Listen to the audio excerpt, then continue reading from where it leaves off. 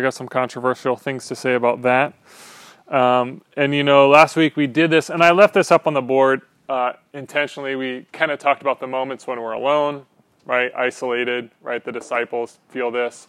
We talked about things that we're straining at in life, right? Struggling with, just kind of difficult things. We talked about things that maybe have been scary or troubling for us, have us shaken. And then we talked about, ways that we can be indifferent, oblivious, dull, blinded. And then at the center of all that stuff, right? At the center of all those things, those words from Jesus, which is, take courage, it is I, don't be afraid, right? I don't know if that's been helpful for you this week, maybe just kind of repeating those things at some point. It has been for me, right? There's been times in throughout this week where I've had to really remind myself of the words of Jesus and kind of say those words to myself. In any of those moments, feeling alone, troubled, dull, afraid, any of those moments, just kind of having those words. Again, just hearing Jesus speak those words are so helpful.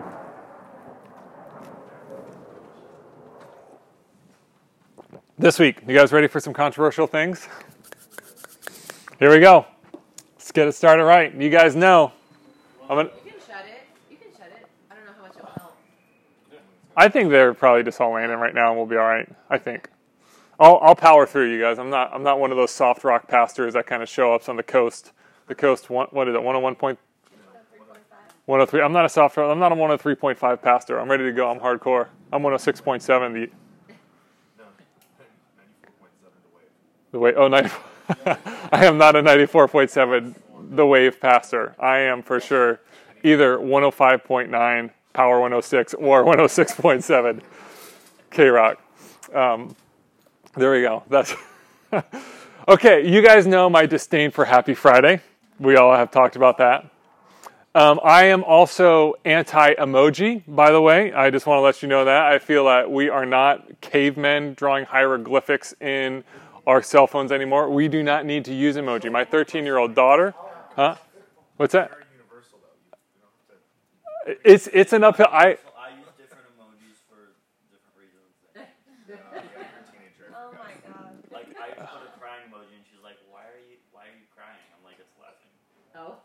But here's no. What I'm saying is, I think by the time you reach 30 years old, all emojis should be removed from your life. Like at 30 years old, you just stop using emoji. And you can even, like sometimes I will even write the emoji that I'm thinking. Like I will write to somebody, praise hands emoji times 1,000. Maybe I'll write that to somebody, but I will not use praise hands emoji. Wait, is it praise hands or is that high five? Well, praise hands is this, right? The praise hands is this. Then I am putting the right one in. Prayer, yeah. This is prayer hands. Thank you. But that's thank you too. If you type in thank you, that's right. See, this is why we don't need to use emojis. Just write out what you need, right? I thought that was high five. Yeah. Also, another PSA announcement. I feel like this whole, when people put this, like asking for a friend, like this has got to stop. Like if you're still using asking for, like, oh yeah, asking for a friend, it's just like, yeah, we got to stop with that. Anybody still hanging on to that one, or am I just... Were you really asking for yourself? You're asking for yourself, but like, hey, asking for a friend, is there going to be booze at the women's night? And you really want to know. Hey, asking for, you know what I mean? So that whole thing is just like, you're asking. Is there going to be high noon at the women's night asking for a friend? What do you think about that, Isan? You could probably fill out a couple of emojis. Okay, here's another one. This one's a little bit, I'm going to say, this one, I don't know how far down. And here's what we'll talk about this morning. Fences around schools. So I don't want to get like too into like the whole business about this. A couple years, here's a picture of me and my girls. There was a time when I would ride all of them to school. And, before Enders put up fences, I could like kind of almost ride up to the classroom. And again, like if you're for it, I'm not like, I don't want to get like, again, too controversial on this, but When Julia started school and the girls were there, I could like ride up to the classrooms. I could say hi to the teachers. I could interact with different staff. Everything just felt more open at the campus, right? And then they put the fences around, and there's definitely separation between parents, students, staff. There is just kind of this environment of just like, and again, even like Rob and I have talked about this a little bit too, like now where parents are even allowed to stand when you pick up your kids, like here's the corral for parents. It just has gotten a little bit, and I understand this, right? Like I think that the fences for the most part, and I was actually like kind of going down a little bit of the rabbit hole of school fences, and I was reading papers like from the New Hampshire Department of Public Education of like why they do it and all sorts of things. I get it, right? Like there's safety involved. I think largely it was and is in response to school shootings, right? So you have like this kind of, again, like this is going to be the barrier to at least hopefully prevent some of that. But for me growing up as a kid, the only fences we had around our school were cornfields. I'm not kidding. Like cornfields were the fences that were kind of, not literally, but our schools were just kind of surrounded by cornfields. So we can maybe, as I was thinking about this, I think I had this. I thought it was on a slide. I put that school fences, what they promise is safety, right? That's kind of the promise of school fences, right? We're protecting, we're being, keeping your kids safe at the cost of exclusion, right? Safety at the cost of exclusion. Now, again, this isn't dogma. This isn't like the way that it has to be. I am not even, this is just my observation. As I've kind of watched from before school fences to now school fences, my kids are safer, so to speak. But again, the exclusion that I feel, the separation that I feel, I think just the overall kind of separation between parent and school is far greater. Okay? Let's read the text because I want to use this. I want to use this kind of analogy, this metaphor for what's happening here in Mark 7:1 through 23. And before I get into this, just so you guys can kind of, if you're on page 704, if you're reading from, here's kind of the general outline of this text so you can kind of follow along because it's a little bit of a longer text, okay? There is a confrontation with the Pharisees and the teachers of the law over the disciples' hand cleaning or lack thereof, right? Which is a tradition that they have, right? And then Jesus flips the criticism back onto the Pharisees and the teachers of the law, and he's going to use an example of a command of honoring parents, right? And then at the very end, Jesus is going to explain to the disciples, to the crowd, this true clean and unclean, what really is clean and unclean. So that's kind of the outline as we read this. Let's start in Mark 7:1 through 23. If somebody wants to start, we'll read in the round, and we'll go from there. Pharisees and some of the teachers of the law, who had come from Jerusalem, gathered around Jesus and saw some of his disciples eating food with hands that were defiled, that is, unwashed. The Pharisees and all the Jews do not eat unless they give their hands a ceremonial washing, holding to tradition of the elders.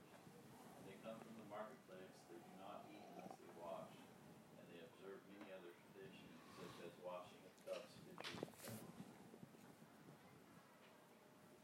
So the Pharisees and the teachers of the law asked Jesus, "Why don't your disciples live according to the tradition of the elders instead of eating their food with unclean hands?" He replied, "Isaiah was right when he prophesies about your hypocrisies, as it is written." These people honor me with their lips, but their hearts are far from me. They worship me in vain. Their teachers are merely human rules. You have let go of the commands of God and are holding on to the human traditions. And he continued, you have a fine way of setting aside the commands of God in order to observe your own traditions. For Moses said, honor your father and mother, and anyone who curses their father or mother is to be put to death. say that if anyone declares that what might have been used to help their father or mother is korban, that is devoted to God, then you no longer let them do anything for their father or mother. Thus you nullify the word of God by your tradition that you have handed down, and you do many things like that. Again, Jesus called the crowd to him and said, "Listen to me, everyone, and understand this. Nothing outside a person can defile them by going into them.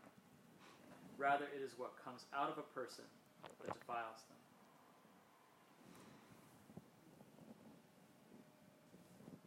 After he had left the crowd and entered the house, his disciples asked him about the parable. "Are you so dull?" he asked. "Don't you see that nothing that enters a person from the outside can defile them? For it doesn't go into their heart, but into their stomachs, and then out of the body." In saying this, Jesus declared all foods clean. He went on, "What comes out of a person is what defiles them. For it is from within, out of a person's heart, that evil thoughts come: sexual immorality, theft, murder, adultery, greed, malice, deceit, lewdness, envy, slander, arrogance, and pride. All these evils come from inside and defile the person." Make them unclean. Okay? So see how this passage works? Pharisees are going to confront Jesus, right, about the disciples not washing their hands, which is a tradition. Okay?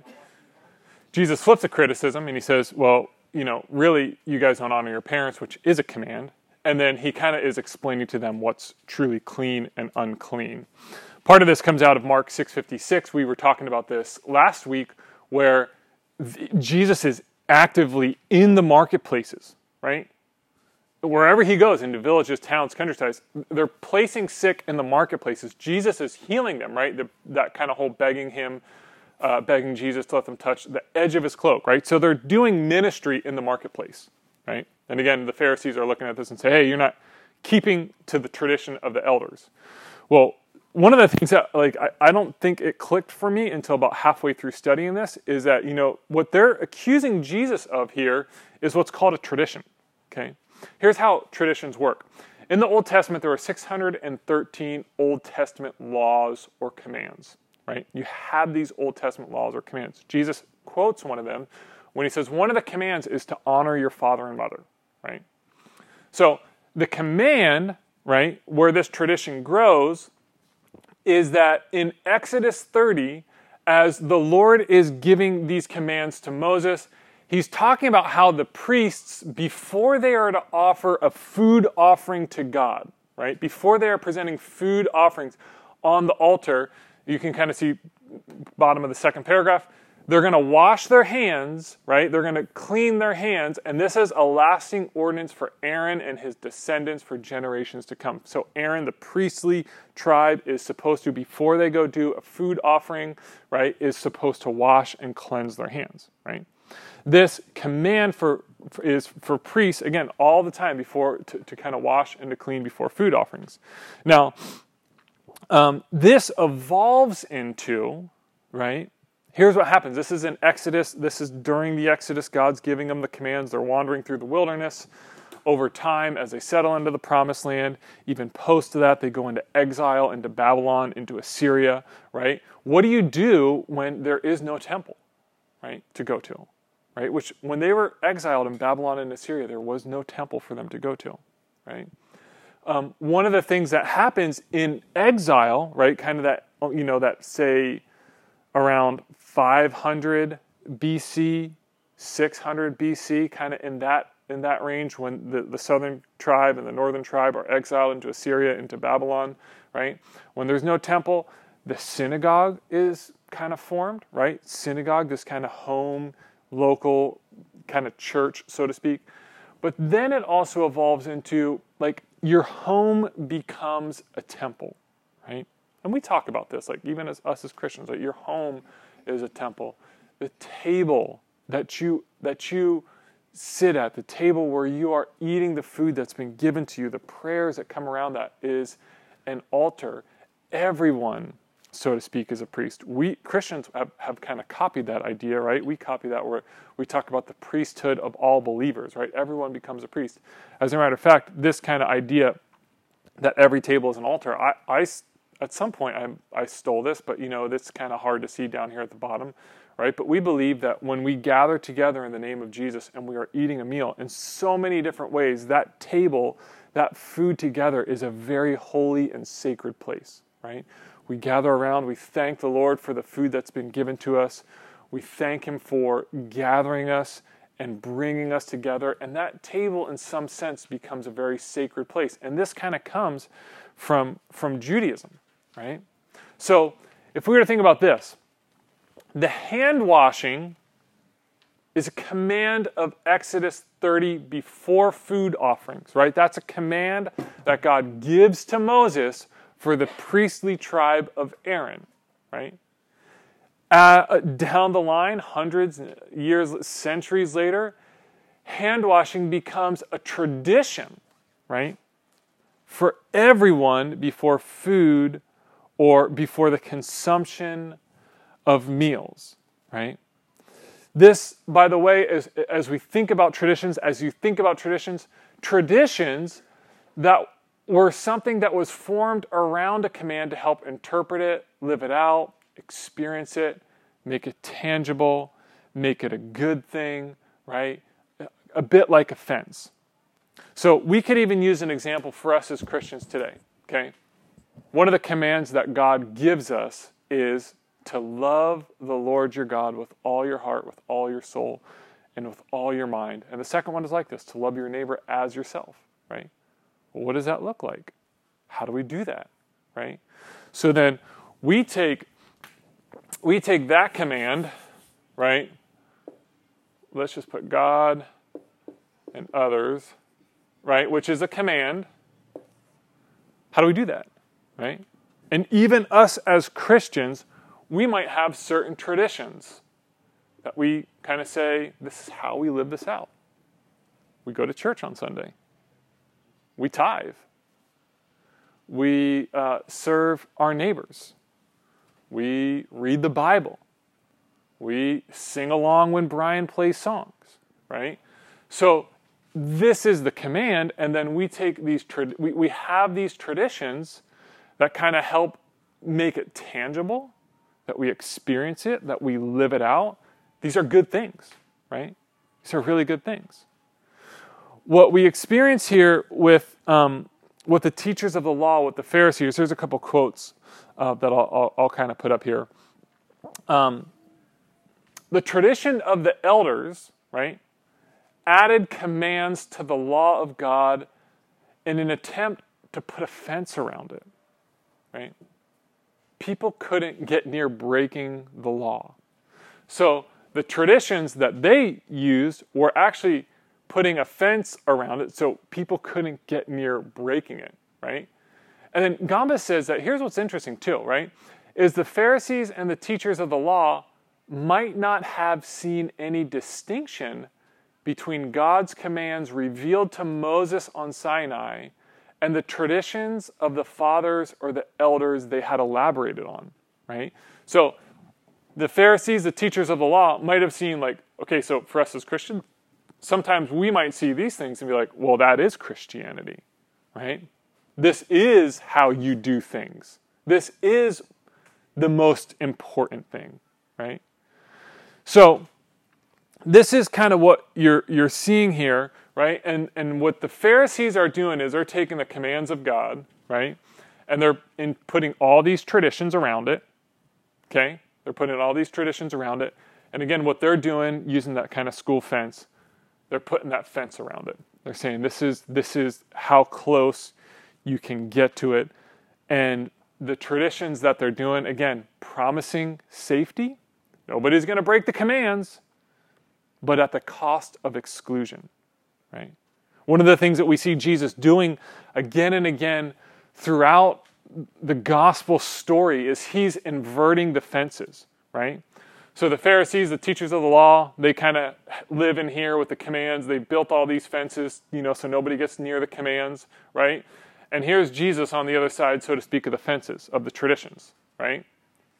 And he just says, well, if you're not going to like kind of let me get in here, right, because you built all these fences and all these traditions and all these little things, he's like, I'll just do ministry kind of, again, using that school idea, right? It's like, if you're not going to let me on campus, okay, I don't need to go on campus. I'll just do ministry out here in the streets, right? I'll just minister to people wherever I see them, wherever I meet them. So when he's doing his greatest miracle, the feeding of the 5,000, right? I don't know if you guys talked about, did they set up hand washing stations out there on the hillside when Jesus is feeding those people? No, right? There's no hand, like there people are like, oh man, we can't eat this miraculous bread and fish because we haven't washed our hands, right? People are just eating the food. When Jesus heals the sick in the marketplace, right? Again, people aren't like, oh man, here we are, we're in the marketplace, we got to wash our hands, right? The sick would technically be unclean. To be around them would make you unclean. Jesus is like, I'll take care of those people. I'll heal those people, right? Now, in the middle of this, you have this big discussion on what's clean and what's unclean, right? Jesus is talking about this. Next passage, Jesus is going to go to a village called Tyre, right?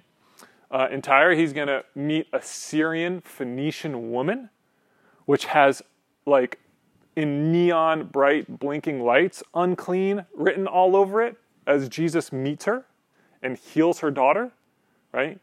He's then going to go into the Decapolis, another unclean area, and he's going to heal a man who was deaf and mute. Anytime you see sickness in the Bible, what has that person done? What sin has they committed that they would end up deaf and mute, right? So again, when you think about this, you bracket this text about being clean and unclean, right? Being clean and unclean. You just realize that Jesus says, well, if you're going to make all these traditions that I can't even get to the presence of God, and you're making it so hard for people, Jesus is like, I'll just do ministry kind of like off the school campus, right?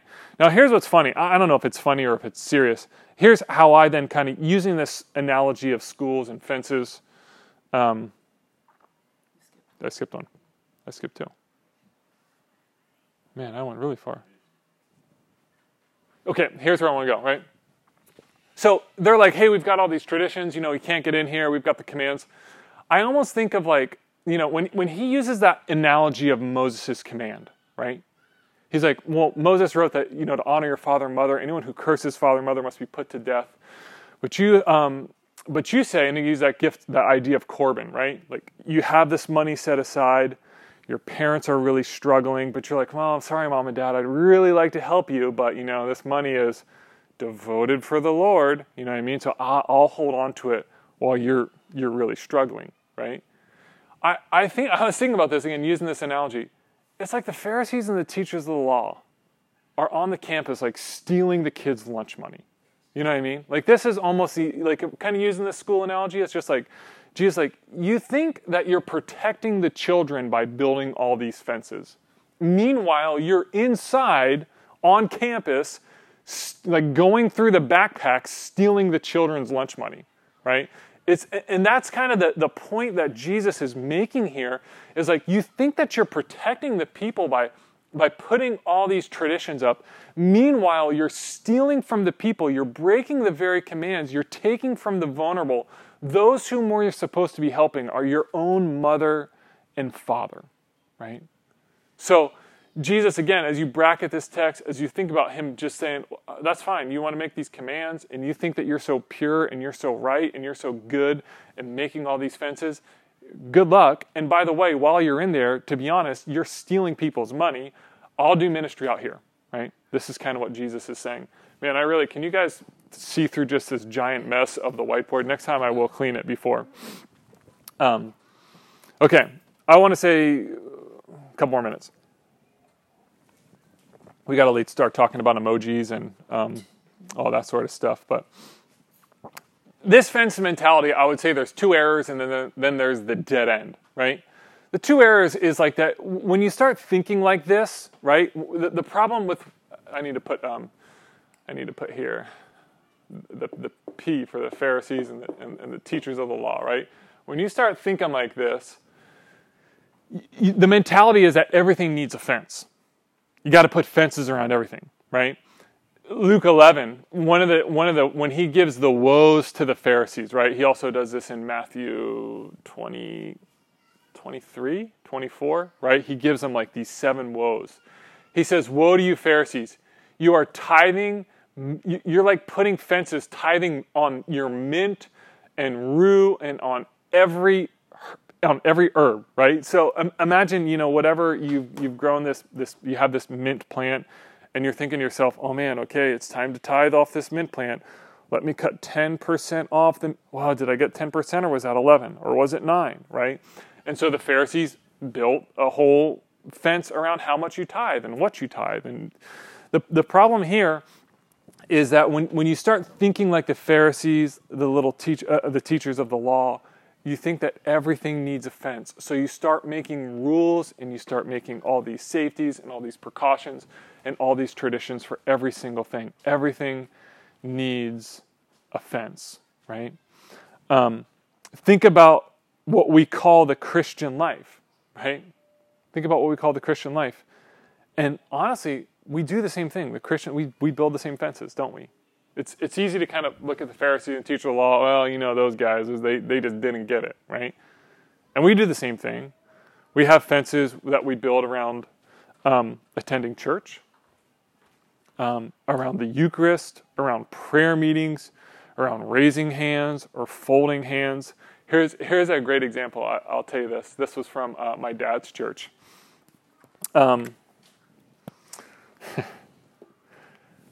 Here's a fence making where this guy had an everything needs a fence mentality. Okay.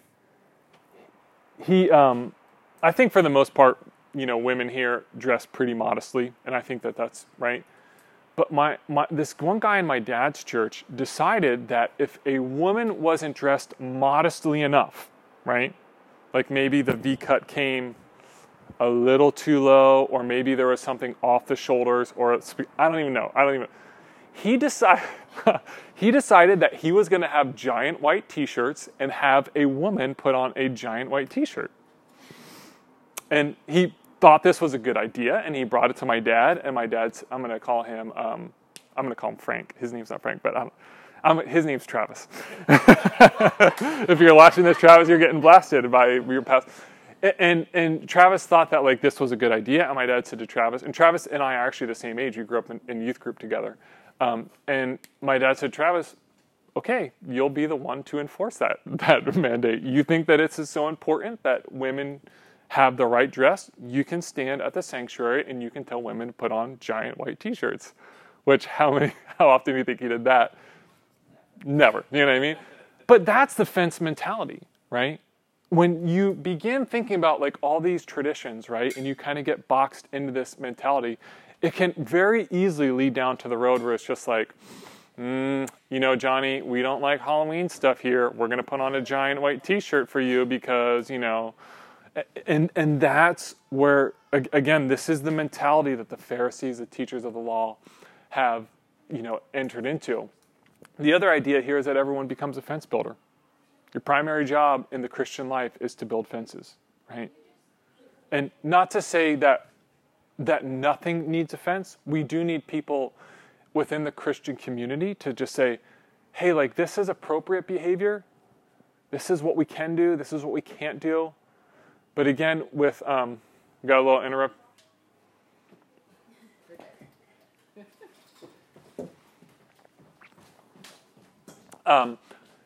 Paul does this, right? The Apostle Paul does this. He says, when you guys come together for the Lord's Supper and you're eating, and, as you're eating, some people just decide, like, you're having this kind of communal meal, taking the Lord's Supper, and people are just, like, getting drunk, right? And people are hungry, and Paul says we can't do this stuff, right? And so Paul does build a fence around this. There is potential areas where we need to build fences, but the idea, the kind of dead-end idea is like everybody ends up being a fence builder. And then what happens is you eventually turn the guns on each other, don't you? Right? You eventually say, well, your fence isn't good enough. Well, your fence isn't tall enough. Well, your tradition is not good enough. Well, you don't do it the right way. Well, we do it the right way. Well, that's not how it is. And eventually the guns get turned on each other, right? And that's what causes church splits. That's what causes separation. That's why people give up on the church, right? So this kind of whole fence building idea, which is what the Pharisees and the teachers of the law are doing over traditions. They're like, well, we got to do fences on mint, cumin. We got to do fences on hand washing. This is how we do that. Everybody then becomes a fence builder, and then eventually you fence yourself in and you turn the guns on one another. Okay. Christian similarities. I got 2 of them, 3 of them. I got 3 of them, and then I got one last quote. We have some similarities to what the Pharisees and the teachers of the law. We have a similar oral tradition that fills our gaps, right? Again, when Jesus gives us this command, love the Lord your God with all your heart, with all your mind, with all your soul, love your neighbor as yourself, right? Imagine that I said, well, hey, listen, this is how we're going to do this, and this is the real rules of the church here, right? You are going to I'm going to look at your weekend paycheck stub, and I want to see 10% in that box. Gross, not net, gross, right? And I started doing that, right? This is how we love the Lord your God, right? And on top of that, you will memorize 2 Bible verses per week, right? And we just got I don't know. When Brian sings his song, you will stand up and you will raise your hands. I want to see tears coming down your eyes right here. I want to just see, right? Again, we're using these silly examples, but we do have these traditions that we keep, and they're helpful for us, right? It can be helpful, but we have to be very careful on how we hold those traditions, right? Christians have a very similar oral tradition that fills in our gaps of how we kind of live out the Christian life. The second thing is Christians can stress practice or doctrine over and against others. This is the classic, we need enemies to make ourselves feel right? Well, us church, we do things the right way here. We are serving 4 times a year. We are getting out there in the neighborhood. No other church does that. We do that. And we meet in homes too. And we use real wine in the communion, because that's what Jesus would have used, was real wine. That's how, you know what I mean? And so churches, again, we're being silly and a little bit, but churches do this on certain stuff, right? Like you have this practice, you have this doctrine, and you stress it over and against others, and because you now have this enemy, now you feel right in your soul. The last thing I would say this too, inappropriate concern for details, right? Again, Eucharist has to be wine. Baptism, there's some churches that you have to be baptized within the church. To baptize at an ocean or in someone's swimming pool, Lord, no, that's not a real baptism. That would not count if you were baptized. You know what I mean? The leadership structure has to be defined as according to the Bible. You have to have the elders, and you have to have the deacons, and you have to have the lay people. You know what I mean? It's just right? And there's that inappropriate concern for details. So we have similar traditions that Christians face. I don't know if any of those are... I think that those all apply to us. How they apply to us would be another part of this conversation. Okay, last quote, because I know I'm running out of time. This is a long one too. I shared this last week. This was one of the things I read this week that I almost fell out of my seat reading, because it's so important for us to think here. We get really distracted and we turn the spotlight on the Pharisees, oh, look at those guys and what they're doing and their traditions and their confrontation with Jesus, right? And Gombas has made this point a couple times in his commentary, and I'll probably come back to it as we go through this book, but listen to this comment. I talked a little bit about this last week. He says that the disciples have been gradually failing to recognize Jesus' identity and grasp at what he is saying, right? This is the part where he gets to, are you so dull, right? Which could be some of your life verse, right? That could be your life verse. Are you so dull? That was supposed to be a joke. Nobody in this room, that's your life verse, that you're dull. The disciples have been gradually failing to recognize Jesus' identity and grasp what he's saying. They responded to Jesus with sarcasm when he exhorted them to feed the crowd, right? Jesus, where in this remote place are we going to get enough bread to feed these people? That would take 8 months of years. Are we going to go spend that much on bread, right? So in chapter 6, right, there's sarcasm. And in the previous episode, their understanding has diminished and their hearts have been hardened. Remember when Jesus gets into the boat with him? They didn't understand about the fish and the loaves. Their hearts were hardened, right? So there's sarcasm, there's a hardness of heart. Gamba says this, as we have noted previously, Mark develops this dynamic to confront his audiences, us, right now, as we study the book of Mark. We are the audience here, right? With the question of whether they are faithfully paying close attention to Jesus so that they truly understand his identity and the nature of his kingdom. After all, the disciples' nearness to Jesus has not always resulted in good fruit. Without humility and cultivated hearts that are receptive to the truth of the cross-shaped kingdom and the cross-directed Jesus, audiences will manifest increasingly dull hearts and minds, and their understanding will diminish. I think what was really challenging to me is as we kind of look at this book and study this book, it's easy to shine the light on the Pharisees and the teachers of the law, that spotlight, and saying, look at those guys, traditions, fence builders, they're guys. And what Gambas is saying, that one of the things Mark is doing, right, is he's developing a dynamic within his book. The sarcasm, the hardness of heart, Jesus saying, are you so dull? He's going to confront Peter and call him Satan, right? The disciples are going to come to him and say, hey, Jesus, give us spots at your right and your left hand when you come to your kingdom. And he's developing a dynamic to confront the audience, whoever happens to be reading his book. Right now it's us, right? With the question of whether we are faithfully paying close attention to Jesus, right? So that we truly understand his identity and the nature of his kingdom. It's a real challenge for us, right? Because again, it's easy to look at these guys.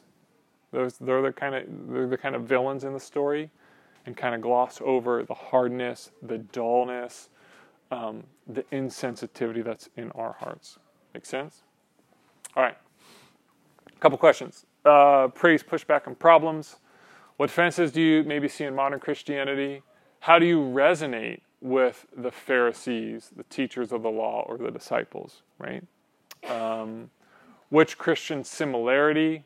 We have that kind of, again, this developed oral tradition, that us versus them mentality, that detail obsession, do you think is most problematic, and why?